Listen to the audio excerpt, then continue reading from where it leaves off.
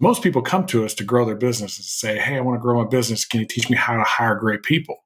I'm like, sounds fantastic. How are you going to train them? What's your training program look like? And if you're going to train all those people, how are you going to produce it? How are you going to deliver an experience that is exceptional?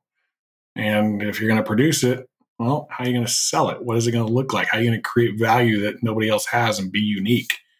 And then if you got these great salespeople, how are you going to get them leads? So they all work backwards from this idea of recruiting, hiring, and onboarding. But if we don't have good leadership and good skilled leadership that understands how to create capacity, manage their time, all the rest of it doesn't happen. It just doesn't work very well. So my advice, if anybody is willing to listen to a little bit, is to spend some time on that foundational stuff. It's the dirty work. It's the dirty work that makes a clean life. And most people don't spend time there, so they're in a very reactive mode. They're always putting out fires instead of having the systems and processes to not ever let a fire start in the first place. Welcome to the Home Service Expert, where each week, Tommy chats with world-class entrepreneurs and experts in various fields like marketing, sales, hiring, and leadership to find out what's really behind their success in business. Now, your host, the Home Service Millionaire, Tommy Mello. Welcome back to the Home Service Expert. My name's Tommy Mello. Today we have a guest visiting us from Texas. Jim Johnson is an expert in contracting, leadership development, business consulting, team building. He's based in New Braunfels. I don't know if I said that right. You're close. You're close. How do you say it? New Braunfels. New Braunfels. And what's the weather like? Yesterday it was 81 degrees. Today it's doing its ADD thing and it's 56 or something outside. So, hey, that's not bad, man. I'm in Phoenix and weather's good here. So you were Contractor Coach Pro, you're the head coach from 2013 to now. The CatalystGroup.co, vice president board till now. AccuLeaks.com, director of sales in 2013. Founder of the Silver Lining, 2006 to 2009. And American Contracting Team president from 04 to 08. Jim Johnson is the head coach of ContractorCoachPRO, a full-service coaching company for home service contractors. He's worked closely with over 1,500 contractors and coached 300 or more companies. As the head of Contractor Coach Pro, he's seen just about every way of succeeding or failing as a contractor, from contractors less than $1 million in revenues to doing over $100 million. Jim, it's first of all a pleasure for you to come on the show. Yeah, it's an honor. I've actually listened to your show before, so yeah, it's cool to be here.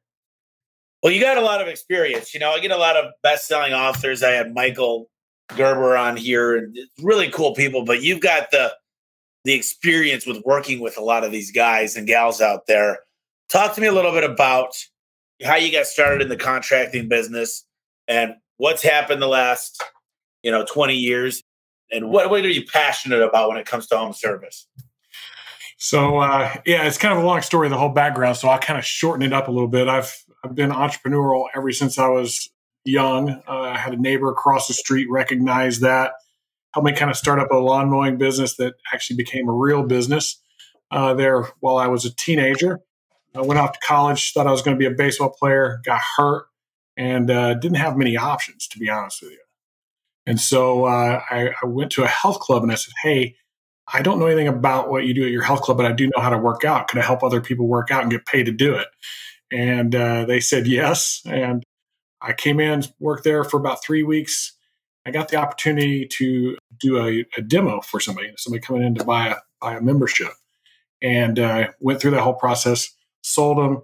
And the manager came running up to me like, what are you doing? Why are you letting those people go? I said, hey, they're members. Here you go. It's all yours. He's like, holy crap, you sold them the gold membership. And I was like, yeah, so? He goes, yeah, but you sold it at full price. I went, aren't we supposed to? He goes, we've never sold one at full price. We're always supposed to cut the price in half.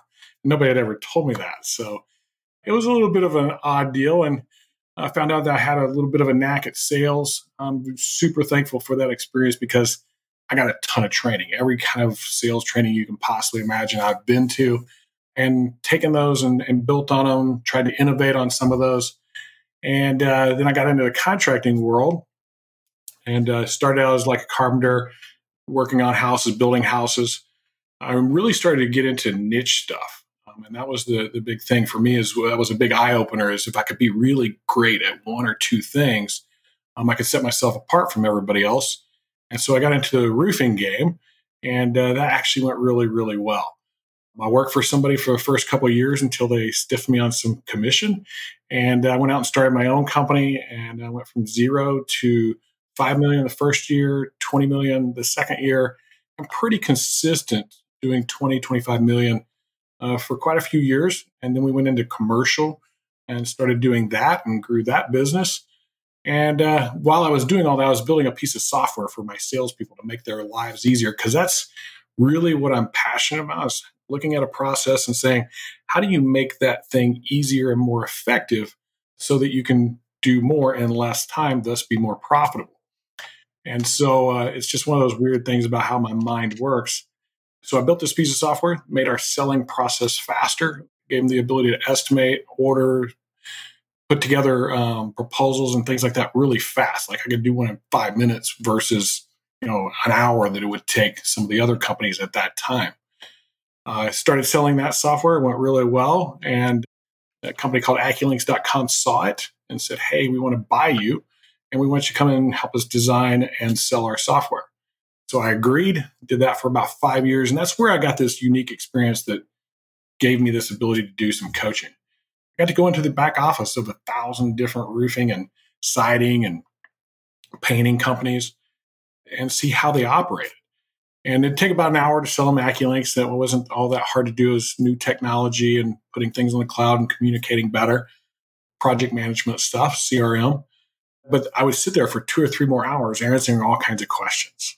How do I hire better people? And how do I pay my people? And how'd you have so many locations and all those sales guys and those kinds of things? And I went, somebody should probably help these folks out.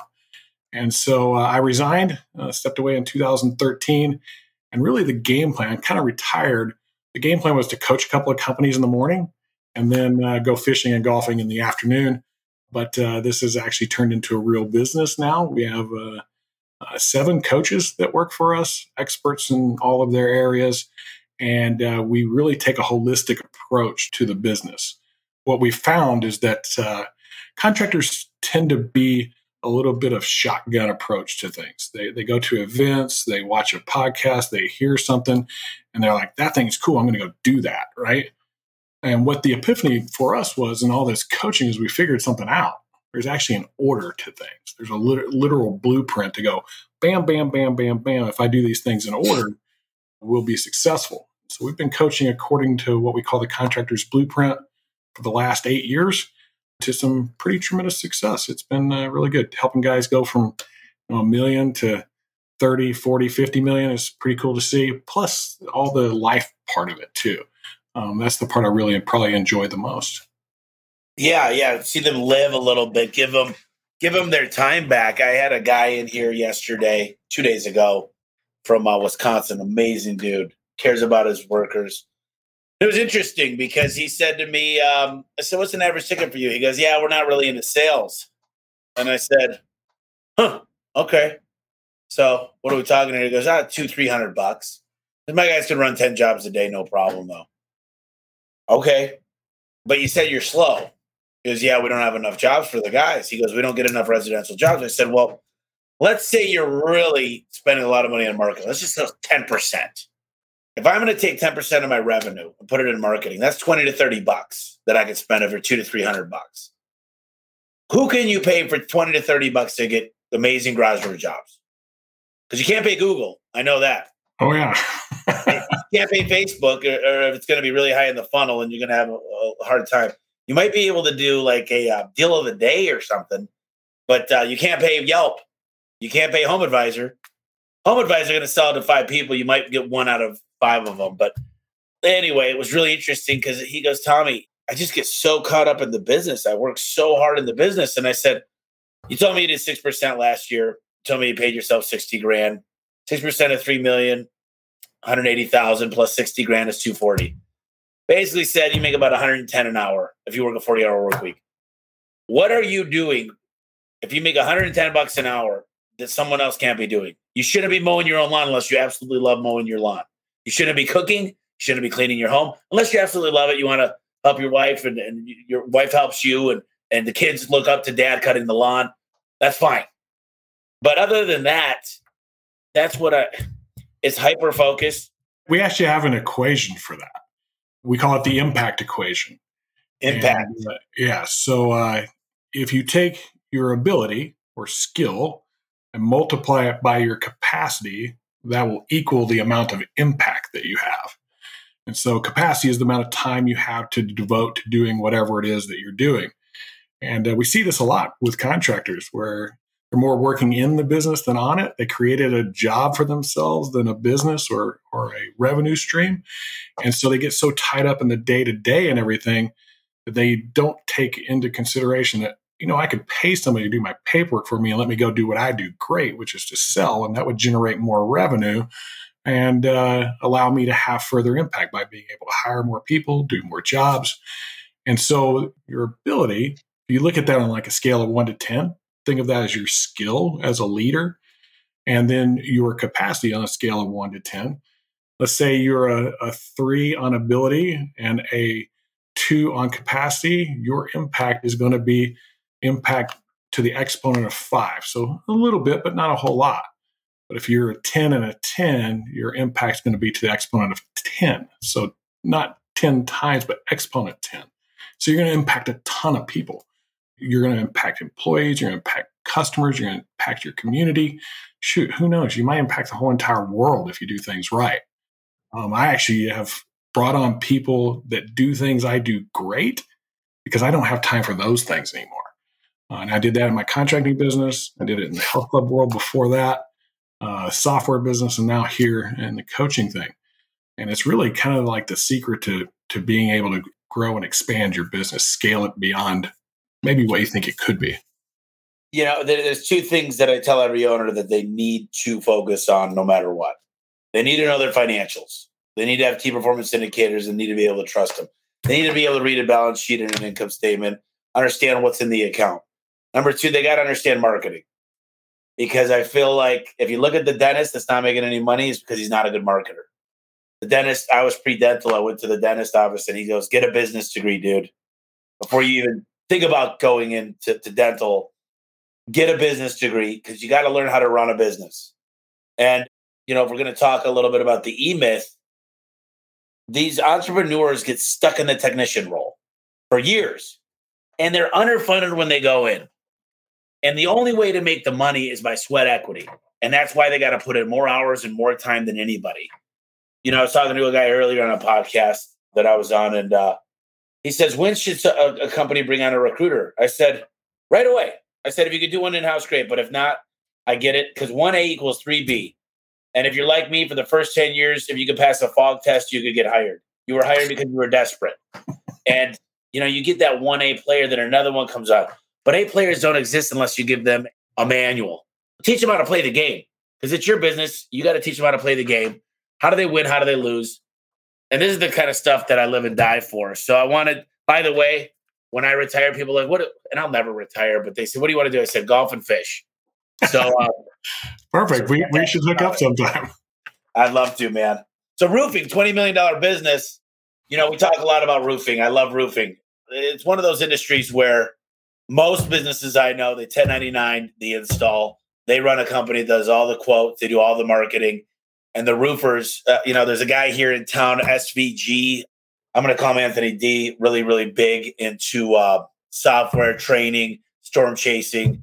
I always tell people, if I go back in time, they said, would you change anything? I said, I would do roofing, air conditioning, or windows.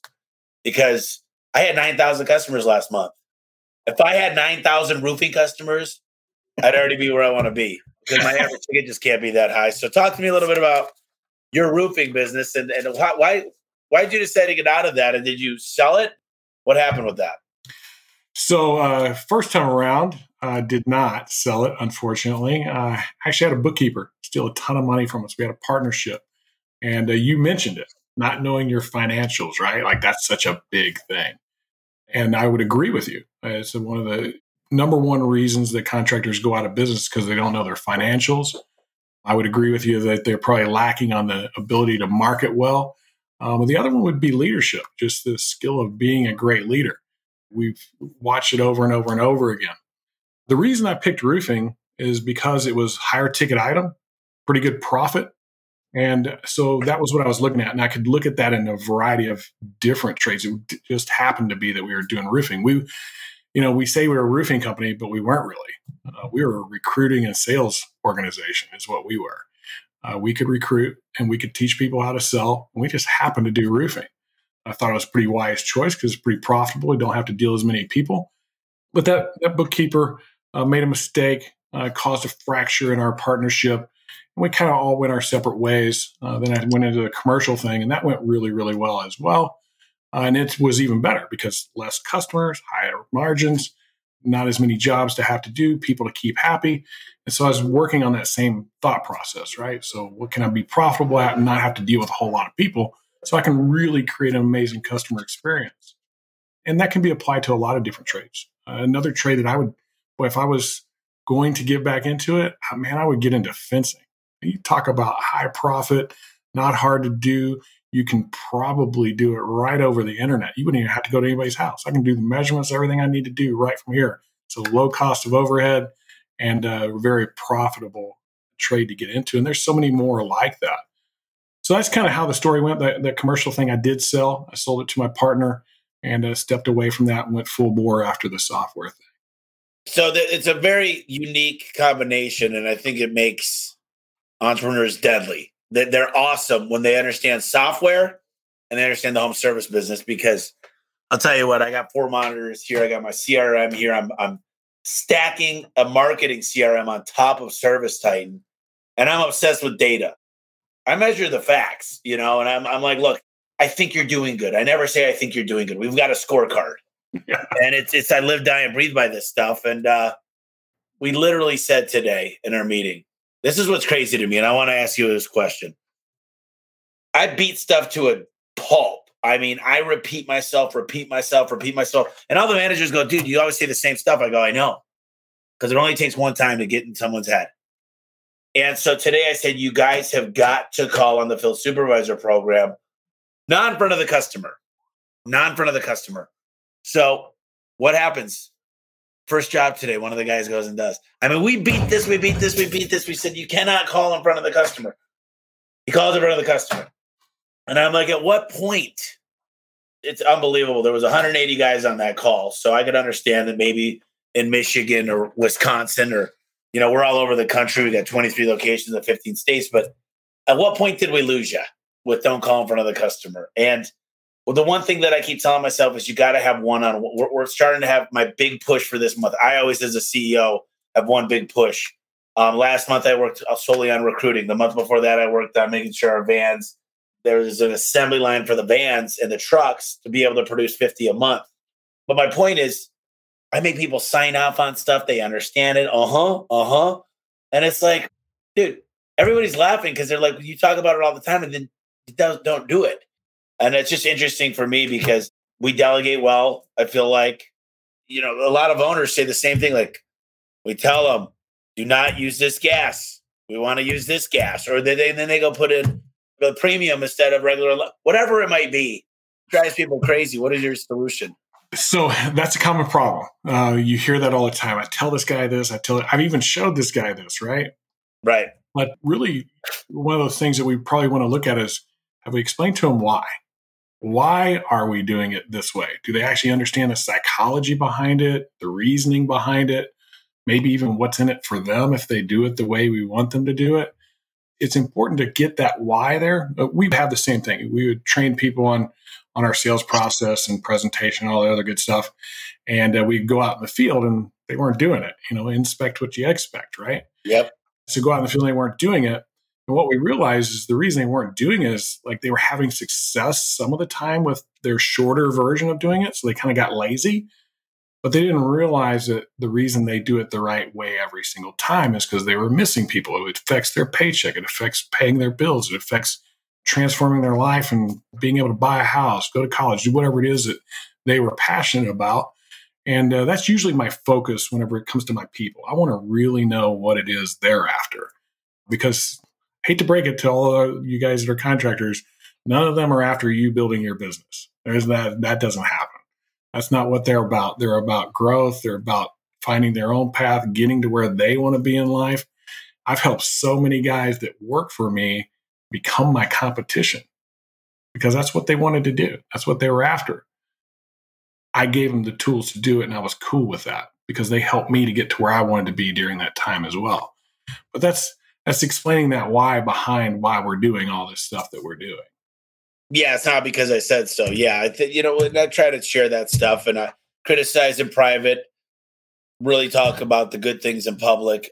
This year's been a crazy year, 2020. The pandemic is just crazy. Private equity's flocking into home service. We are essential. It's a crazy industry.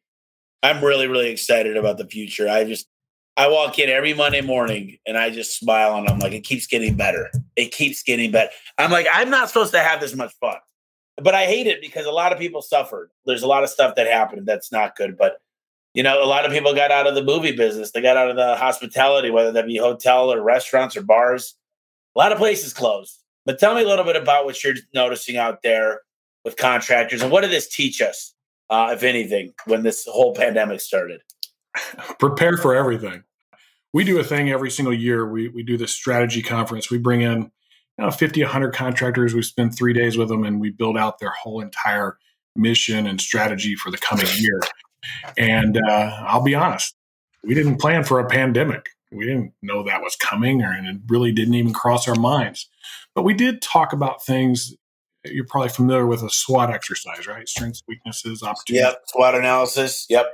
And so you've got these threats that are out there, and we talked about threats, but not necessarily a pandemic. But because we talked about those threats, we were able to put things in place to minimize those particular circumstances. And one of the things that we really talked a lot about was technology. If you look at what's happening around you, I don't know anybody that likes to go into Walmart. I really don't. I don't know a single soul that likes to go into Walmart. They would much rather go to Amazon, buy whatever they want, and have it delivered to their door. The last time I checked, I haven't met very many people that enjoy having a home service guy come into their house and try and sell them something.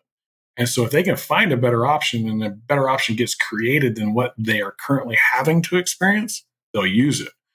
And what kind of clicked to me when my eyes were open to it was when I saw you could buy a car online.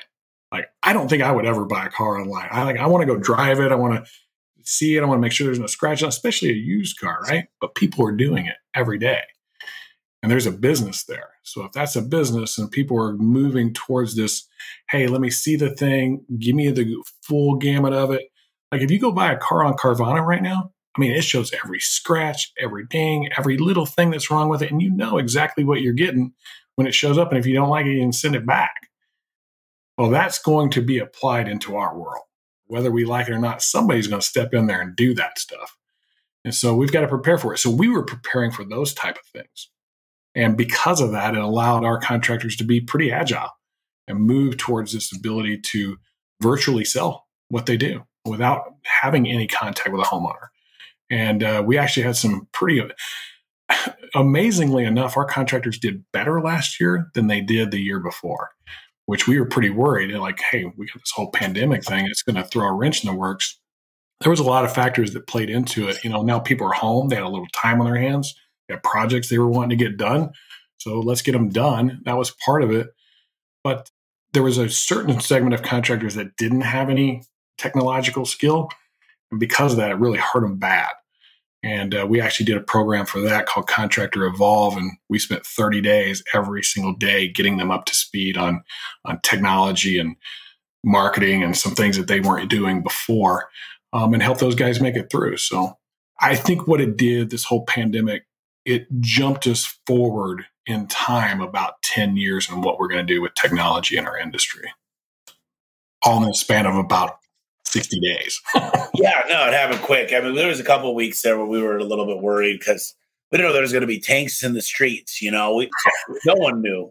But I got to tell you, one of the things I'm working on with the technology is, I've got 20 softwares talking to each other through APIs or webhooks. It's awesome. The data that we could get, the people moving into new homes, the handwritten letters and a text message and a voicemail drop. from Twilio. It's so cool, the stuff we can do with a CNC machine. But I thought to myself, what do we really look for when we are looking for customers? What do we want to know? Well, I want to know the age of the equipment. I want to know what the blemishes are. So I'm thinking to myself, I'm building a scoring system for clients, and no one really knows this. Might sound crazy, but we've already done regression testing. We know how much people make. We know their income. We know their credit scores of our perfect avatar. But what I don't know is what do you have in your home? I could do a Google Street View, which is a beautiful tool. But if I could send them a confirmation of their appointment and say, please take 5 minutes to do this quick survey. When was the last time the garage door was looked at? Do you know what's going on with it? Can you take a few pictures for us to make sure we get the right truck with the right equipment, with the right tools, and the right person out there to work on it? Because there are some tricky systems and parts of different trucks. For the most part, they're similar. But never in my life did I ever want to sell more new doors than now. Meaning that I think most doors that are 10 years old are a piece of crap. They're falling apart. There's all this money you're going to throw into it. Why not just get the new one? Like I see guys all the time, they'll do a gear and sprocket on an opener. And I'm like, everything else in there, the capacitor, the RPM sensor, the safety, they're all 15 years old. You're delaying the inevitable. You're basically... Hey, just out of curiosity, do you put garage doors in Houston, Texas? No, not right now. Dang, I got a guy for you. I'll give you a referral right there. I know a guy that needs one. Okay. Yeah, no, that's great. You'd be surprised just from the podcast and stuff. Like I said, 9,000 customers last month. But the deal is, I really like what you said earlier, but we're working on the technology piece and really figuring stuff out. But what do you want? You know what? As an employee, you got 2 kids. We want to make sure they got a good school to go to, put some money away for college. You said you wanted to go on a honeymoon. You never really got the real honeymoon you wanted 15 years ago. Let's talk about that. What do you want for your life? And then you got to figure out a way to marry the two and say, look, what I figured out is either you can have a really shitty honeymoon or we can do it really good. And here's what you need to do this month, this week, today to have that honeymoon we talked about. And we do Dave Ramsey, the save $1, all that stuff. We're here to give them home ownership. Like, this is what I want for everybody. You know what I mean? I truly, as a leader, want that. People are like, dude, yeah, you got it lucky. And I'm like, look, the reason I get great employees is because I care. I tell them I love them. This sounds really, really bad, but in some ways they're like my kids. And I don't have any kids yet, so I guess they are my kids. And they look for me for suggestions, and they look for me for advice and security. And they really look up and say, am I being led with the company? And I think we're changing the industry. I think the one thing I've always looked up to is HVAC. HVAC is by far the most robust industry out there. You're not going to find people getting 2, 3, 400 million in any industry other than HVAC. They know the multipliers. They know the platforms. They know how to consolidate. And what I love about HVAC is those are the guys I hang out with. Those are the guys I surround myself with. And it can be done in any industry, except for some reason people say, we can't charge that much. Everybody that I know says, oh my God, he does billboards. He must be overcharging. I do billboards, TV, radio. I'm on the top of PPC. I've got new computers. I can pay for Service Titan. I don't care if you don't like it. We've got a beautiful office. We've got Big Buck Hunter. We've got Golden Tee. Everybody's got a new truck and a new van. What is it that makes people think, Jim, that they're not worth it, that they can't charge enough to make a profit? I pay myself a lot a year. I mean, it's 6 figures. It's not like millions or $250,000. I pay myself pretty well, but the company still makes a lot of money. That's important. And we have nice things. We got a coffee machine and a tea machine. What is it about people? Because this is the number one concern I have is they go, I'm not allowed to make that kind of money. I'm not allowed to have nice things. What is it? So I have a question for you. Do you believe that you do a better job than everybody else? Most companies say, I do drug tests, background checks, everything else.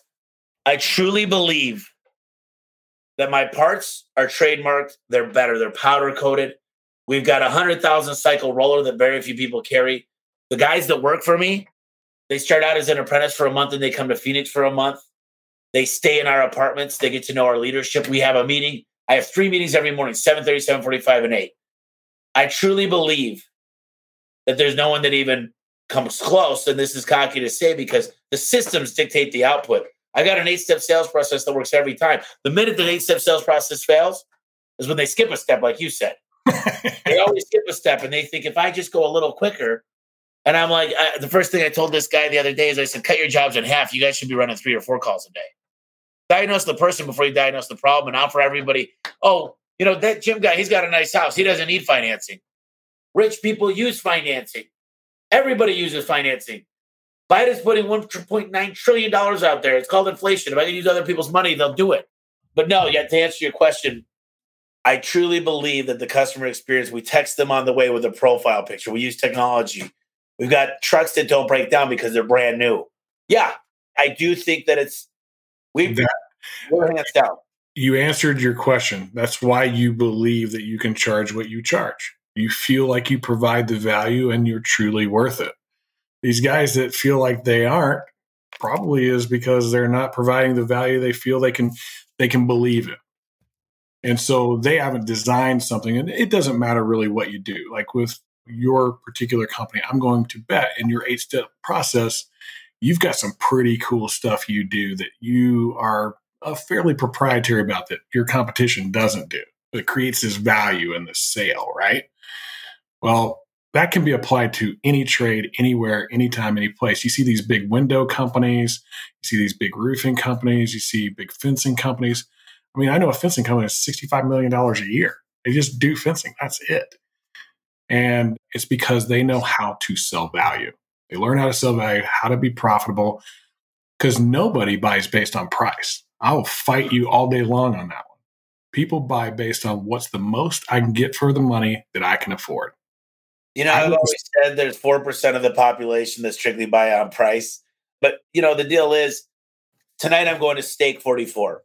Probably going to cost about $500. There's 4 of us going. I made a reservation to go spend $500 for dinner. They've got a line coming out of the wazoo. Okay. What I'm saying is a lot of people in their home service company goes, you can't pay that. Let me ask you this. I could go to the store and buy some cheese, some flour, and a couple ingredients, some pepperoni, and I could make a pizza for right about 50 cents if I buy it in the right bulk. Why do we pay $20? Why is it okay? You can't go on Amazon and say, well, the parts don't cost that much. How do you get away with that? And the one thing I'll tell you, Jim, is the reason I get away with it is because my wife doesn't answer all my phone calls. My son doesn't work for me for free. I don't work out of a garage in my house. I have a new system. Why do you say you can never afford anything to have nice things for your employees? I believe that everybody should have a road to be able to hit 6 figures. The one thing about us, Jim, like it used to be, you got home service guys coming out, the 70s and 80s. If you couldn't make it, you go become a home service. Now, we are the guys that are willing to work 24/7. We're going to work nights, weekends. We're going to cut our hands. We're going to be in cold temperatures. They need us. We're essential. There's a lot less of us now than there was then per the population. So the price that we can charge is actually more, supply and demand. And so as long as you position yourself right, you really think about what it is that you're going to do and what you're going to provide, the experience you're going to have, the quality you're going to provide, you should be able to charge what you feel you're worth. And that's the question. What do you feel you're worth? We do this exercise, Jim, and we add it up. We say, okay, here's the holidays in a year. Here's the hours you're going to be in meetings. Here's the ones you're driving. Here's the ones you're going to be getting inventory. The average plumber needs to charge around $380 to $500 an hour while they're in the home, because that's the way the math breaks down. You've got PTO, you've got insurance, you've got gas. When you do the math and people go, how in the hell?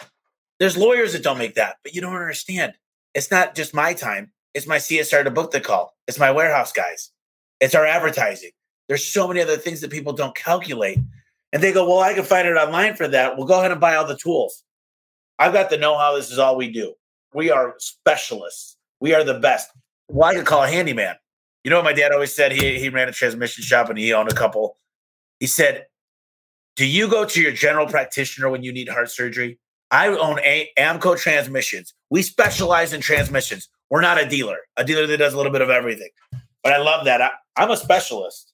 But I just love talking about this because you've seen the good, the bad, and the ugly. What's one thing when you've been around these $100 million guys?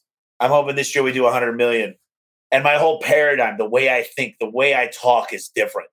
And when you get around these groups and these businesses, I swear there's something in the air. I don't know if it's like they're putting in better oxygen, maybe helium laughing gas, but you walk in there, you're just like, whoa, there's work happening.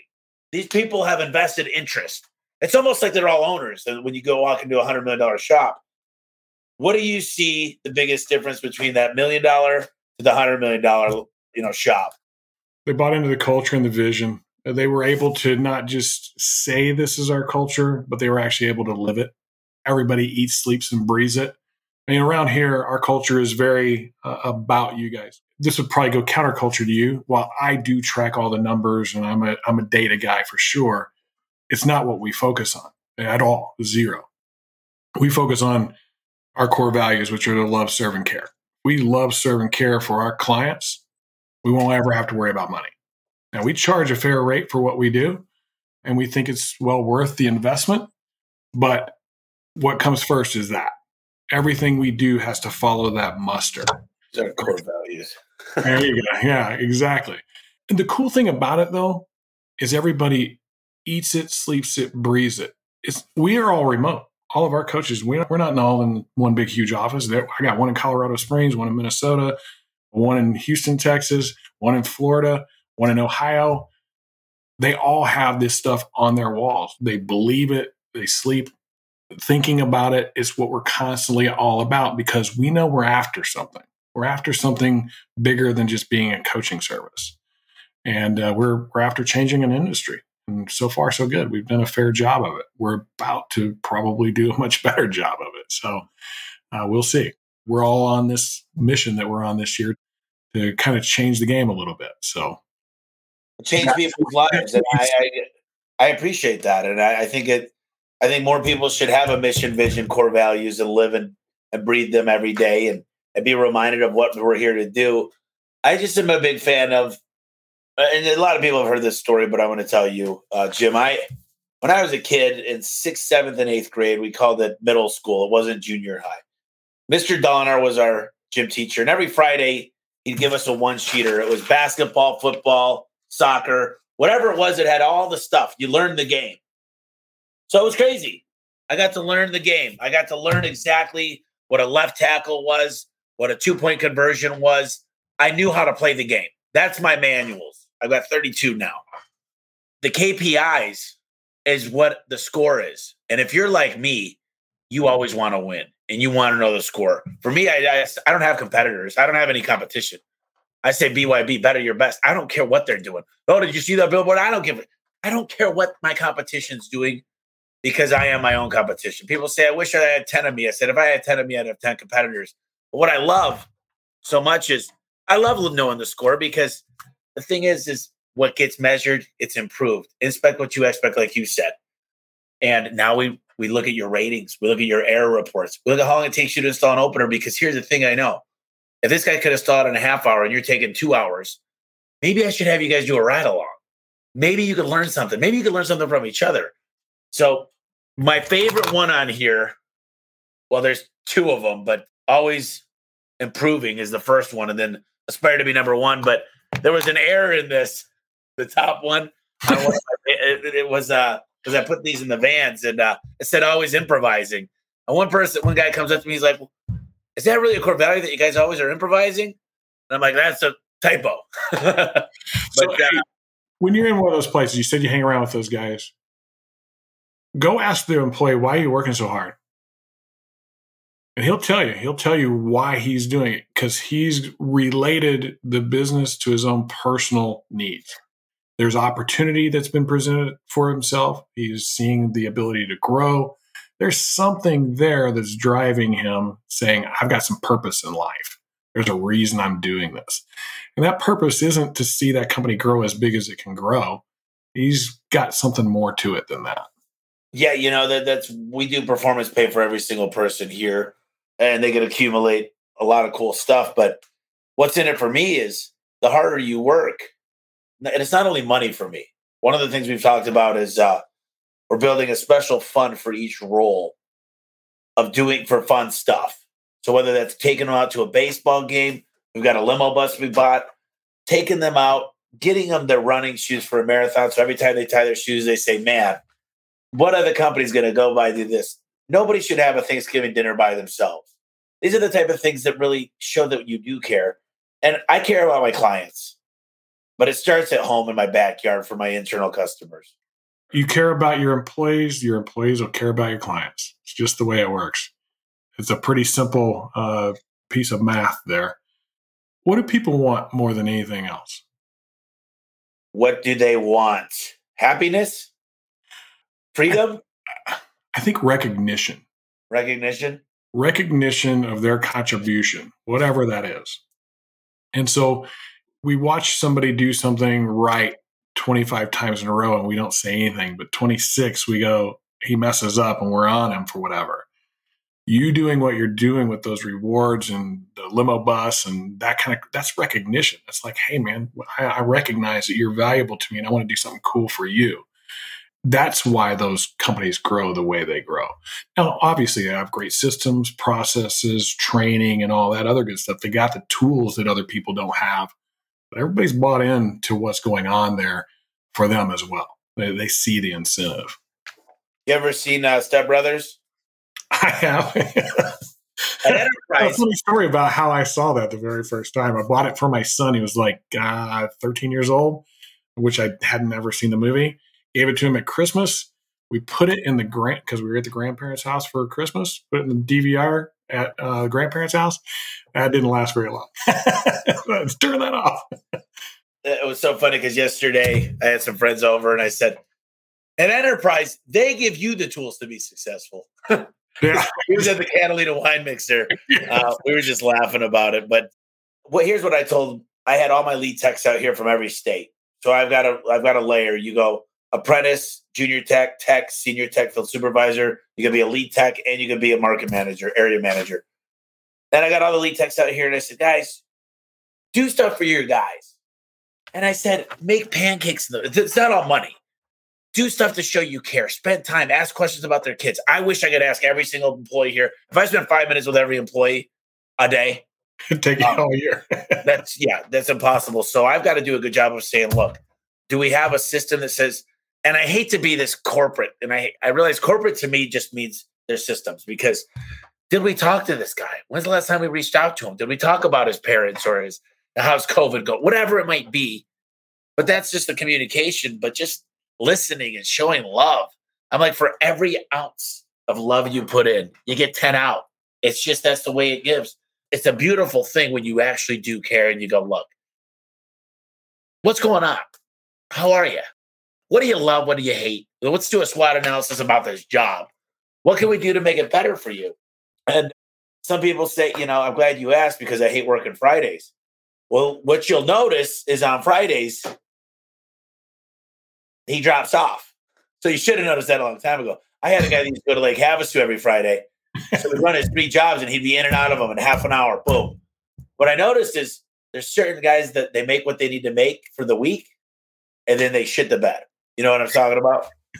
People like that. They make their earnings of whatever it is. There's mechanics that get piecework and I've already got my stuff completed. I always look at those people that are that way. And I ask myself first, are they actually good at what they do? Like, are they actually good at selling or doing or servicing whatever it is that they're doing for you, right? Wow, they're really good at it. But they have a cap. They get to a point and go, that's all I need. I'm good, right? Where is that next step for them? And is that even important? Like, should I push them for that next step? And I try to encourage it. I'll push it. That they're good at what they do. It's just me hiring another guy at that point. Yeah, I know. I agree. I don't like the word top grading, but I just tell you that Steve Jobs was a smart man. Jack Welch was a smart man. They used to get rid of bottom 10% every year. They wanted circulation. They wanted change. But I don't want everybody to live in fear. I say maybe I'll get canned this year. If I don't like that either. But I know you got some really good information on how a company could double really, really quickly. What we could do right now. What should a business owner that's listening right now be saying to themselves as far as you have a whole blueprint? What are the order of operations? What should we be thinking about if we want to double this year? Okay, so first thing you got to understand is that these businesses are They're like DNA, right? You know what DNA looks like, the helix deal, right? Everybody's kind of picture that in their mind. Yeah. The helix of DNA has two backbones. And those two backbones in our entrepreneurial world are foundational and operational. Most contractors focus on the operational side of stuff. And so there's components, if you're looking at that DNA, that connect the two backbones. And so there's 12 in what we call the contractor's blueprint. And they actually have an order, which is strange. The first 6 are foundational, the second 6 are operational. And so first 6, leadership, culture, process, HR, finance, and then accountability. And that's where we need to spend our time early on. And yes, it is blood, sweat, and tears to go get the business and make enough sales, but don't miss getting those things in place, because if you have those things in place, all the operational DNA stuff becomes very easy. Operational DNA being technology, marketing, sales, production, training, and then recruiting, hiring, onboarding. Because most people come to us to grow their business and say, hey, I want to grow my business. Can you teach me how to hire great people? I'm like, sounds fantastic. How are you going to train them? What's your training program look like? And if you're going to train all those people, how are you going to produce it? How are you going to deliver an experience that is exceptional? And if you're going to produce it, well, how are you going to sell it? What is it going to look like? How are you going to create value that nobody else has and be unique? And then if you got these great salespeople, how are you going to get them leads? So they all work backwards from this idea of recruiting, hiring, and onboarding. But if we don't have good leadership and good skilled leadership that understands how to create capacity, manage their time, all the rest of it doesn't happen. It just doesn't work very well. So my advice, if anybody is willing to listen to a little bit, is to spend some time on that foundational stuff. It's the dirty work. It's the dirty work that makes a clean life. And most people don't spend time there, so they're in a very reactive mode. They're always putting out fires instead of having the systems and processes to not ever let a fire start in the first place. Dude, me and you I was just talking about this today. I said a lot of the people love being the firefighter. They love being the hero. See, and that's the thing is, it starts to get fun. It's like we're bored because there's no problem. I mean, look, if 9,000 jobs last month. But, for the most part, I think you have a procedure for it. I guarantee you have some kind of procedure. You know, if there's a problem, this is exactly what's going to happen. So-and-so's going to deal with it. They're going to do this, and they're going to make that phone call, and they're going to fill out this paperwork. The average contractor out there is like, okay, I'll go deal with it. Yeah, and they go like this. I can handle anything. But the trick is, you're never going to get anybody that's as good as you. But, I mean, typically in our own minds, at least. So the one thing I've done a good job of that you were talking about earlier is I've hired around my weaknesses. I got to be honest. I'm not the best at Excel. I can't do a pivot table. I've got guys that can. I've got people that type 120 words a minute. I've got people that are better organizers than I am. They're better time management. So Bree handles that. Look, I know my weaknesses, and I can spend years trying to develop my weaknesses, or I can spend time sharpening my strengths. And those are the few things, marketing, sales, leadership, that I'm in love with. Why not hire around your weaknesses? And I don't think that the owner has to be an amazing leader necessarily. If he's an accountant and he's an investor in the business and he could hire that person, maybe get phantom shares too, because you get a guy in front of a crowd and it's like, today I get it in front. And I was like, okay, wake up, guys. Boom, wake up. Let's go. And like some people, well, guys, we got to really do what we need to do to make the customers happy. It's like, dude, come on. I'm energetic. I'm passionate. I'm kicking all over. I'm like, guys, come on. And I think that's important. And if you're not that person, don't try to be. Yeah, you really got kind of 3 different types of leaders is the way we look at it. You have the idealist or visionary, which I'm going to guess that's your role there, Tommy. I'm 100% V. Yeah. And you'll find as your business grows further and further, you'll be needed less and less. Your people will do what you need them to do. And then the other side of that is the realist. It's the person that keeps you grounded and says, hey, man, we can't do all that stuff, but these 2 or 3 things look like the good things to do. And you may have more than one of them. I have several here. That integrators. Integrators. And then finally, we have what we call champions, where they have a skill set that's in something that you're not good at, and you notice it, right? Like, I freaking hate social media. I do. I'm on it. I post stuff all the time, but I'm just not a big fan of messing around with all the Facebook ads and all the stuff you got to do there. But I got somebody here that really likes that stuff. They enjoy it. They're on it all the time, and they're playing. I'm like, hey, do you want to take care of our social media? You interested in that? And they're like, yeah, awesome. And you give them ownership over that thing. You tell them the result you want, and you let them run with it, because they may not be able to do it as good as you. More likely, they're probably going to do it better than you, but it's something you're not having to do. And when you're not having to do that, you get to go do what you said, concentrate on your strengths. I'm the vision guy. I'm the creation guy. I'm the innovation guy. That's what I am around here. And I love it. And then you're the same. It's like we're cut from the same cloth. I mean, the deal is, they're like, well, what are you doing? I really don't have to do anything. This month, what I'm focused on is we're working on what I call the turnover program. So your comfort advisor, your comfort consultant, you got an old unit, you transfer it over and you sell them a new unit. It's just a better thing to do. But so I said, these are the 10 things. We're going to rate each turnover. We're going to make sure these certain things are followed exactly. To me, this is fun. And then next month, I got a big task. And if I can get these things, HubSpot's going to be a huge deal. I think HubSpot's killer because it's just massively cool program. Works very well. It's amazing what you can do. You can A/B test. I'm sending out a buyer's guide to each customer. Check this out. You're going to dig this. Buyer's guide. I'm getting them to commit to viewing the buyer's guide before we go out to give them a quote.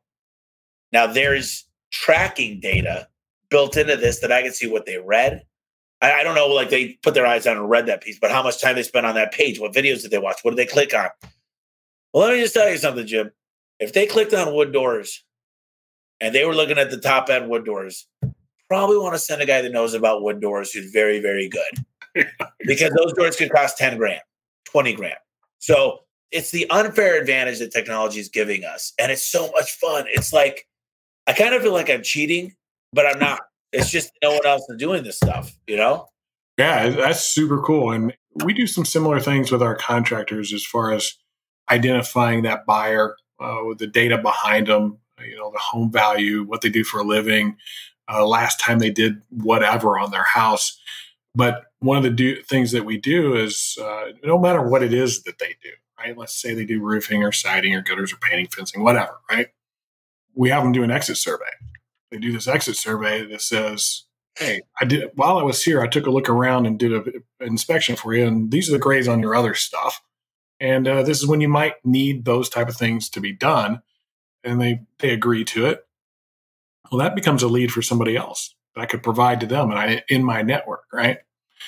And then you teach that network how to do the same thing. And now you're exchanging with each other. There's so many ways to use data that is pretty amazing. So check this out. You're going to love this. I love marketing. Who would be my perfect people to help me sell garage doors? Well, I know that painters are painting homes every day. Why would they paint an old piece of shit? Why don't you let me come out there and sell something nice that's insulated, that's not going to fall apart in 2 years? Boom. Perfect affiliate. Well, pest control. They don't want bugs to get in. And the number one way of bugs is through the bottom of the garage. So maybe they could get me into the garage with the bottom rubber. Who else? Epoxy guys. They're checking the door, making sure it's closed right, tight seal. Boom, great. So we've got this thing called Schedule Engine. They book the call through here. We go out and sell it. They get a check the same day it goes installed and gets collected on. And the thing about affiliate marketing is you got to protect these people. Because last thing you want to do to this pest control company is go out there and something happens, the customer doesn't like us. They fire the pest control company. So one of the things I do is my lawyers created a really, really good contract that protects them, that says, I'm going to give back 100% of the money if your customer's not happy. I'll do whatever it takes. Basically, I'll go above and beyond to protect them. So I think it's genius when you can find someone that's just, they happen to be there doing another thing. And why not replace this? You're investing into your home. Do you really want to paint this old door? Or would you rather put something nice in here and improve your curb appeal? I'm always like, who sees them the most? Who sees them the most and consistently? And most of the time, it's their landscaper. That's my affiliate guy. That's my guy I really want to get to know. And he'll pass out flyers for me. He'll drop off stuff for me. He'll do all kinds of things for me. And I'm going to reward him whenever I get a job.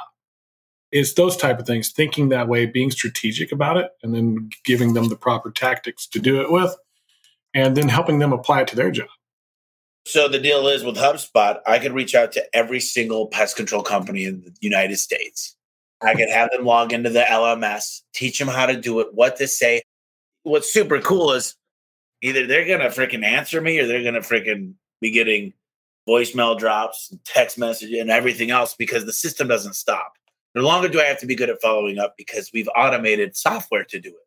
And I believe in a 5-prong approach. They're getting a phone call, a text message, a voicemail drop. They're getting a handwritten letter. Then they're getting a postcard.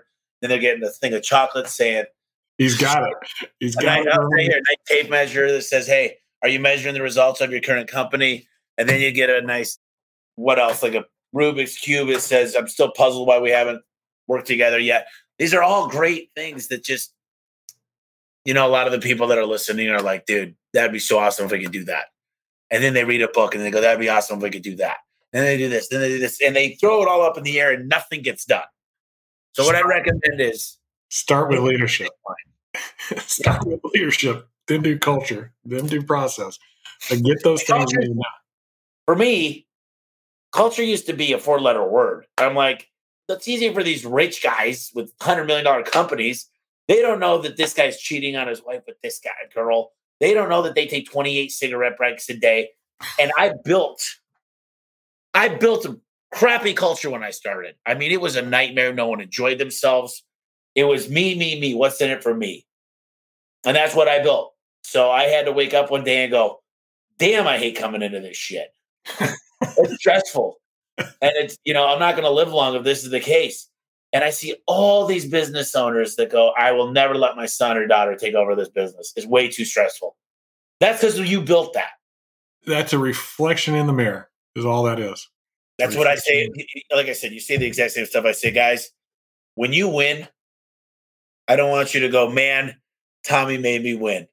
I gave you some tools and we helped win together. But when you lose, don't say Tommy made me lose. You can't have your cake and eat it too. You know what I mean? They're like, oh man, yesterday I was able to take nothing and make it into something, but today was bad leads. The leads suck, you suck. It's steak knives, okay? You suck one place or the other. You're either getting your leads from the wrong source and you did that, or you just can't sell. One or the other. This is so much fun. Why don't you tell us drop some more gold on us as far as, I think people have a hard time starting. They say, next week I'm going to start that diet. Next week I'm going to start going to church. Next week I'm going to have one less cigarette. What is the biggest thing that needs to happen? So prioritization is a big factor in how we become successful. And really and truthfully, there's a cool tool. You can go find it. It's called an action matrix. Go look it up.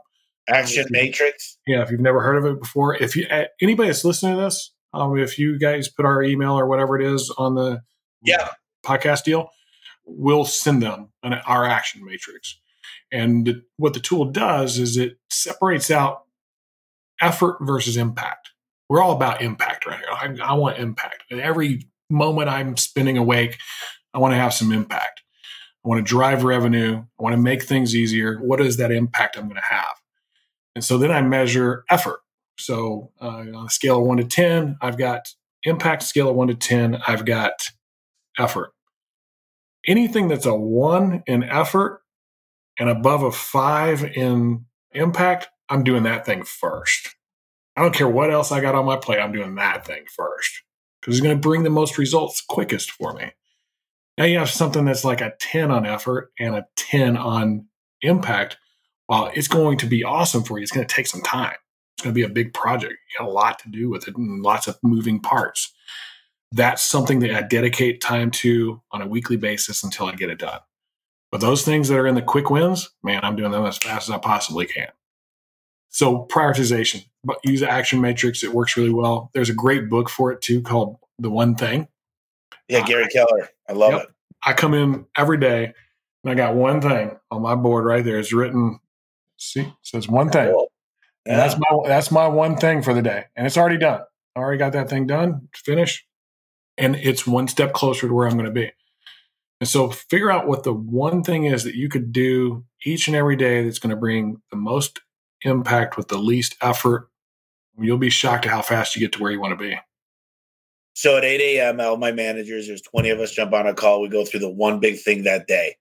And you know what the worst is? 'Cause still people do it. They go, I'm going to be interviewing. Your job is a recruiter. Of course you're going to be interviewing. They tend to just put stuff. Well, can you work on a process? Can you figure out a faster way with less steps? I love this story. I took my biggest client out to dinner for Christmas. And the guy spends a lot of money with us. He's just a ball of joy, super smart. Worked at Hewlett Packard when he was a kid. He's from Canada, really successful person. And he goes, Tommy, when I worked at Hewlett Packard, he goes, they put us into 4 groups. We didn't know anybody. And so they said, we want you to take these printers, get them delivered, scan them in, and build the process. It's just a drill. And he goes, so we did it, the 4 of us. It took an hour and 18 minutes. The second time, the teacher says, hey, guys, you got to go faster than that. So we got it down to 40 minutes. He goes, then we came back. We got it down to 20 minutes. He goes, Tommy, by the 12th time, we got it down to under 4 seconds. He goes, and the perfect thing that I want you to take out of this is you always are improving your processes. You're leaning out. You're taking things and making them better. And I think that that's so important because you know what I love about Steve Jobs is they said, here's how fast it goes. Is why? My favorite question in the world is why, by the way. He always would say, can we do better? And they say, no, this isn't fast. Why? Well, then they come back and they go, we got it 10 seconds faster. Then they go, yeah, well, why? And then, or what makes you, Jim, this is what I love saying to customers. Wow, that's expensive. Well, what makes you say that? Relative to what? Yeah. It is expensive. I always agree with customers. You always want to agree. It is expensive. Right.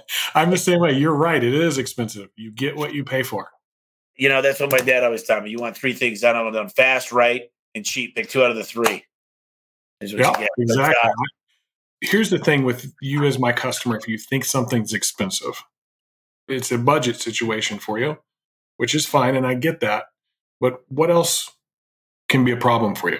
Stress, anxiety, problems, time. How much is your time worth? And if this doesn't go right and you have to spend more time dealing with whoever that is that you went with the cheaper guy with, how much does that cost you? Is it worth the investment not to have that? Because we're not going to have that. And this is why I've laid it out exactly for you why. Would you agree that what I'm offering you is better than what you've seen otherwise? Well, I got to talk to my husband. Well, what do you think he's going to say? Well, what is it exactly that you need to talk to your husband about? Yeah, what do you think he's going to say? Well, he's going to say it's expensive. These are the simple things we go through all the time. And I'm like, look, we've got options. Mm-hmm. But it's my job. If you come in, what do we do at the doctor's office? We ask a lot of questions. The doctor says, what is your blood pressure? What is your weight? What is your height? Are you smoking? Are you drinking? Are you exercising? That's before they even get down to the diagnosis, okay? And then guess what? If you got a sore throat, they're still going to look at your puffy leg that's blown up. Just because you came in for a sore throat doesn't mean they're going to do a full body analysis and make sure everything's good for you. And I think that that's something that we miss is we're doctors when we enter into the garage or the roof or whatever. And you got to be able to have that aura about you is, man, when I walk up to that garage, I'm asking questions because you might think you know the pen that everybody wants. This pen is beautiful. It'll write underwater. It does everything you could ever think. Well, the way to sell a pen, the way to sell a watch is you ask questions. Jim, let me ask you something. What kind of watch are you looking for? Where are you going to be using your watch? Do you understand how to read a digital watch? Do you need an alarm? And the pen one, so the same guy told me the pen stories. He goes, Tommy, he said, sell me this pen. I said, sir, what kind of pen are you going to be using it for? He goes, actually, I'm in NASA. I'm going to be going up on a spaceship. So I said, so gravity might be an issue. Because, yeah, I'm writing upside down. I needed to load up. We think people want this beautiful pen that does all these things, and it's nice, and it's beautiful, it's pretty. That doesn't matter to the astronaut. So why do we always sell what's in our own head instead of asking the customer what they need? So there's a concept for that. They need to picture what it's going to do when they actually use it, right? This pen, what's that pen actually going to do? And so we have to ask a bunch of questions of what they need a pen to do, number one, and then we got to close that loop with the picture of what it looks like when they actually use the pen. Can you imagine yourself in space? You're the only guy in the whole world that's in space and you got a pen that freaking writes upside down. That's amazing. Can you picture using this pen doing that? Yeah, absolutely. Okay, let's get you one. Well, they picture it, but there's an opportunity cost called FUD, fear, uncertainty, and doubt is, what's your wife going to think when you can't write to her because you don't know? Oh, yeah, for sure. Yeah. And then, what I always talk about is blue ocean strategy is nobody wants a blender. Nobody cares about a blender and then it slices and dices and it goes in the dishwasher easy. They care about it's going to give them a longer life, a happier life, more energy, better sleep, better time with their kids because you're breaking down the nutrients in a certain way. That's blue ocean. And if we could sell everything's benefits and features, for me, I'm looking at a blender and I'm going, what about this garage? Your house is worth more money. It's the only thing on your home that'll deliver 102% ROI. You mentioned that your electricity bills are out of control because your garage door is open all day. This new garage door closes itself. Every 2 minutes, it'll close itself. It's a beautiful thing. But some people go, I don't give a shit about my electricity bill. Don't talk to them about that stuff. So you're in Texas. When are you going to be in Phoenix next? I do get there fairly often. I'm not on the schedule right now, but I do get there. I'd love to come in and see your operation. But you got to come in here. But yeah, I'm going to be out.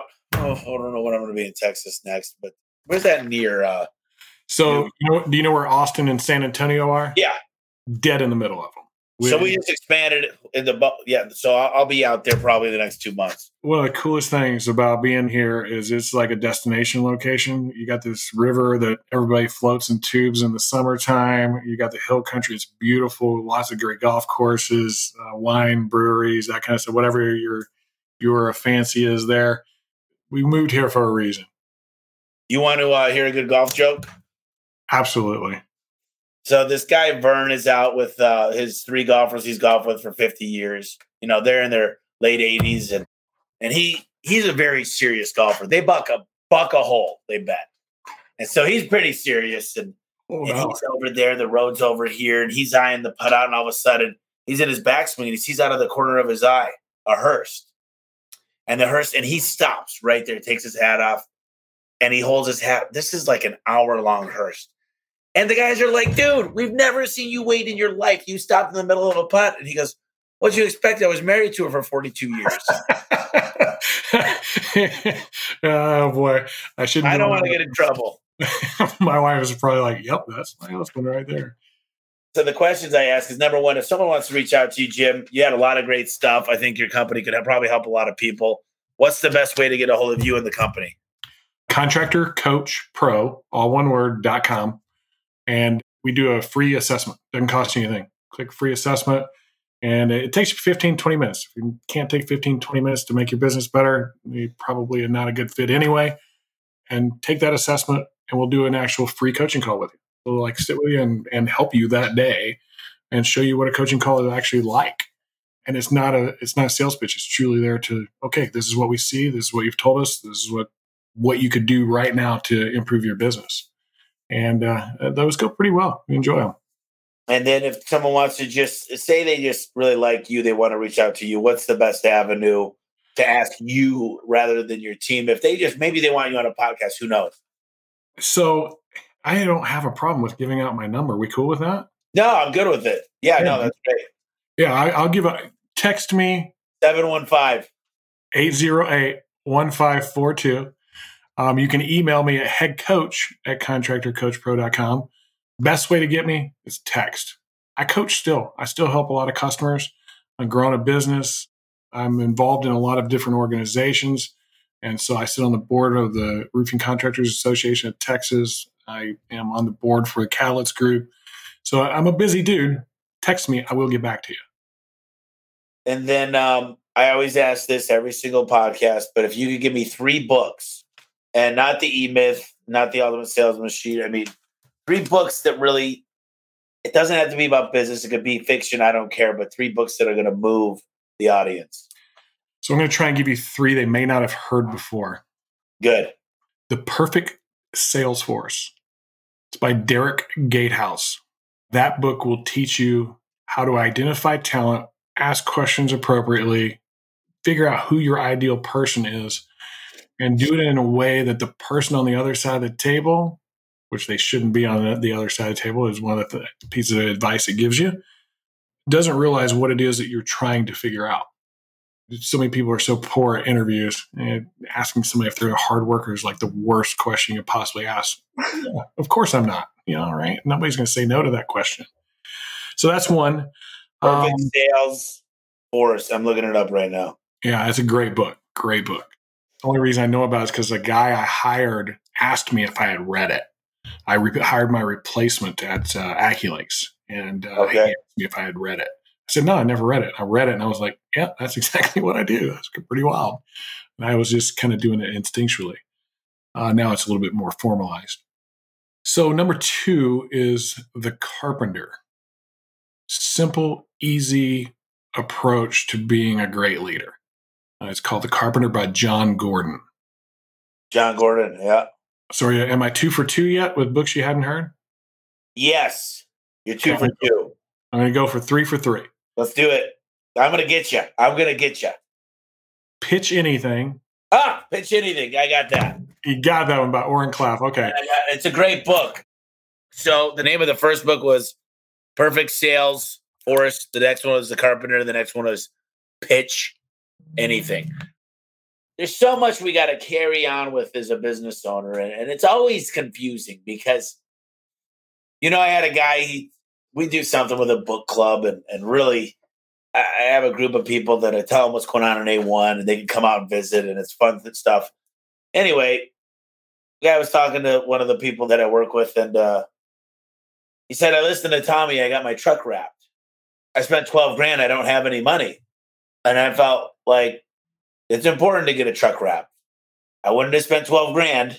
And I don't know if it's the first thing you needed to do. Seems exorbitant. It probably wouldn't be the first thing I would do. No. The deal is I do tell people the first thing you should do is invest in a website because Google takes a long time. You should get your Google My Business location up. You should start getting reviews. You can't buy time back from Google. So there's certain things in as far as order of operations. Have you ever heard of FOIL? Well, no. When you've got parentheses, you go front, outer, inner, last. It's an order of operations, just like multiplication, subtraction. So you built this on the blueprint. So I think there's a lot here. What I like to do is just give you the floor. Maybe you could say, obviously, you need to reach out to the contractorcoachpro.com. Find out, go take the 20 minutes. But also, I'll give you the floor to talk about anything. You could talk about what they could get started with today. You could talk about the vortex in Sedona. I don't care what it is. But I'll give you the floor to something to close us out with something really impactful that'll help them out in their lives. So I'm going to give you a 4th book because I haven't mentioned it yet. I have written a book. I literally went and for 2 weeks in the middle of nowhere without any distractions, electricity, water, nothing. Slept in a tent on top of my truck, had all my own solar power and the whole bit.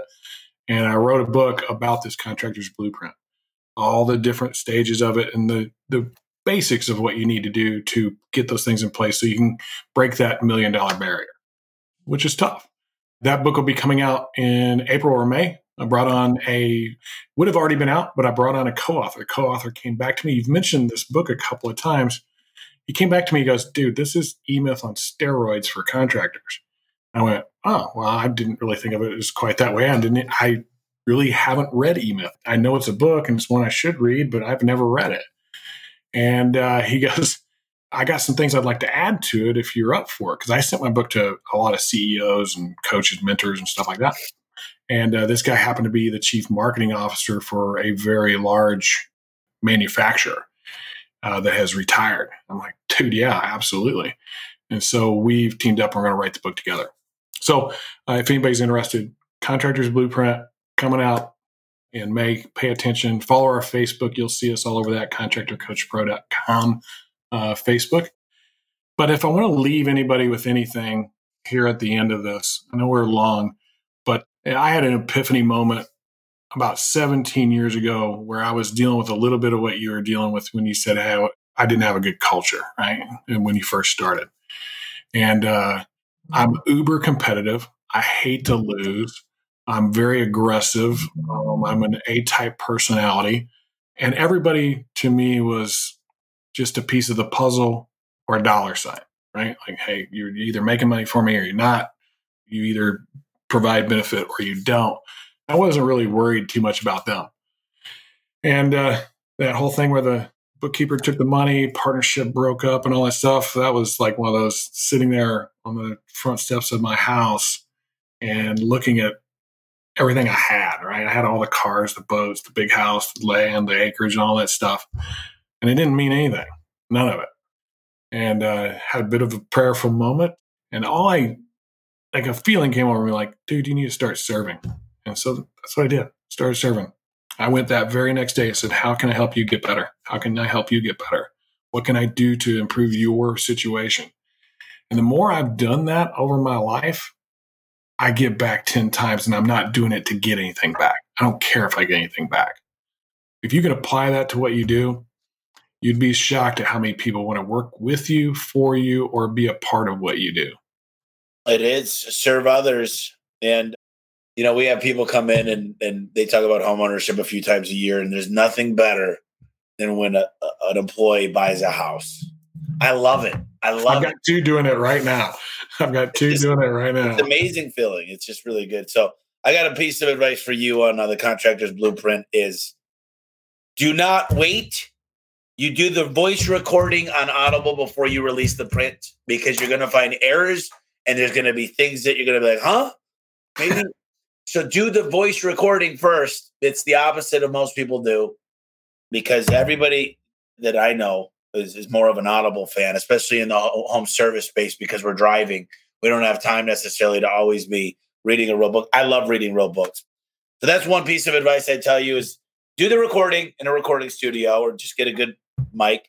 And what you're going to realize is there's certain things maybe you'll be like, and you don't spend a long time on it, but maybe you should expound upon or find a mistake there. And because you get the book out and then it always takes 4 or 5 months to get the audio and everybody's not. So that's one piece of advice that I would do differently with my book is I would have done the audio first. That's a great piece of advice. And we're doing some strategic things with our book that, that's a great piece of advice I had not gotten. So I will certainly put that under consideration. The hard copy is only going to be available through our partners. All right, we've got a lot of vendor partners, and they're going to use that to help their customers with. The Kindle version will be available, and now the audio version will be available for general purchase. So, we've got a strategy behind what it is that we're doing. But this book isn't really written or designed to market our business. The book is truthfully like, dude, this book will help you whether you work with us or not. Go read it. Seriously. Well, I'm getting 50 co-authors in my next book. Jeez. Hey, how do you do that? Hey, I got 12 in my last one, but I'm going to a guy like you, and actually you're going to be invited here. I'm going to start it here in March. I'm coming up with 10 core. Well, you got your 12, right? 6 and 6. I'm coming up with basically right around 10. It could be 14, and I'm working on it right now. And I want to have amazing stories that were impactful, like crazy, awesome stories. I always talk to this one about a sales rep. No one thought their area was good. Phoenix was the best. Wherever I sent this guy, he set a record in that market. And it was about what you learned was it's not because of tax season. It's not because it's a different income here. America's America, the USA. So we've literally foiled every single thing that they've told us, that this is not good, that we're not in a good area or whatever. So that story is really impactful when we talk about sales. And I want one for marketing, recruiting, training, orienting, culture, leadership, all those things. So I want to get all these stories, because if you read 4 impactful stories about it, that might change your life. One of these stories might change your life, and you remember stories. Mm-hmm. So I'm basically going to be doing interviews on a Zoom call. I'm going to say, give me 3 stories about any one of these 10. And you'll probably think about it the day before. Then I'm just going to transpose all that stuff, put my 2 cents on it, put a couple cool quotes. I'm going to have my top 20 mojo calls I do on the back of it of what you should be talking about on a daily basis. And I think it's going to be killer. I got some. Sounds awesome. I'd be honored. Yeah, so start thinking of some stories. And this was great, man. When I find somebody I just mesh with, I don't really have I just like kicking it and asking questions and talking. And so much better. Yeah, I'm glad we just kind of hung out and talked business and what was on your mind. We do a podcast as well. And I found that actually just goes better than having prepared questions. I like to have a little bit of an idea of what I'm going after. I got to a fourth of them. That's cool though. And I think people listening to podcasts want to hear the nitty gritty stuff, right? Like that's what they're after. And the deal is we give a summary of the podcast, and some of them are like, dude, I don't know how, but right at that time, that's the message I needed. And then other times you're like, dude, this is the fourth accountant you've had on here. I don't want to listen to another accounting firm, So, right. But anyways, Jim, I really appreciate it. When you're here, get with me, get with Bree, and I'd love to take you out to dinner, and really appreciate you coming on today. Be awesome, man. Appreciate it. And you guys listening, take Jim up on his offer, get a free session. Good company. They're changing lives, so I appreciate you. Promise no hard sales pitch. Seriously, you're either ready or you're not. I love it. Hey guys, I just wanted to thank you real quick for listening to the podcast. From the bottom of my heart, it means a lot to me, and I hope you're getting as much as I am out of this podcast. Our goal is to enrich your lives and enrich your businesses and your internal customers, which is your staff. And if you get a chance, please, please, please subscribe. You're going to find out all the new podcasts. You're going to be able to ask me questions to ask the next guest coming on.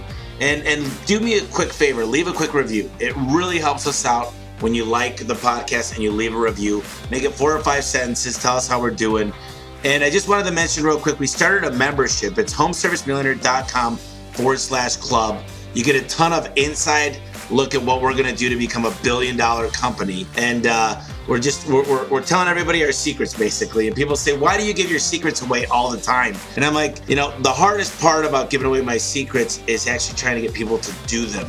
So we also create a lot of accountability within this program. So check it out. It's homeservicemillionaire.com/club. It's cheap. It's a monthly payment.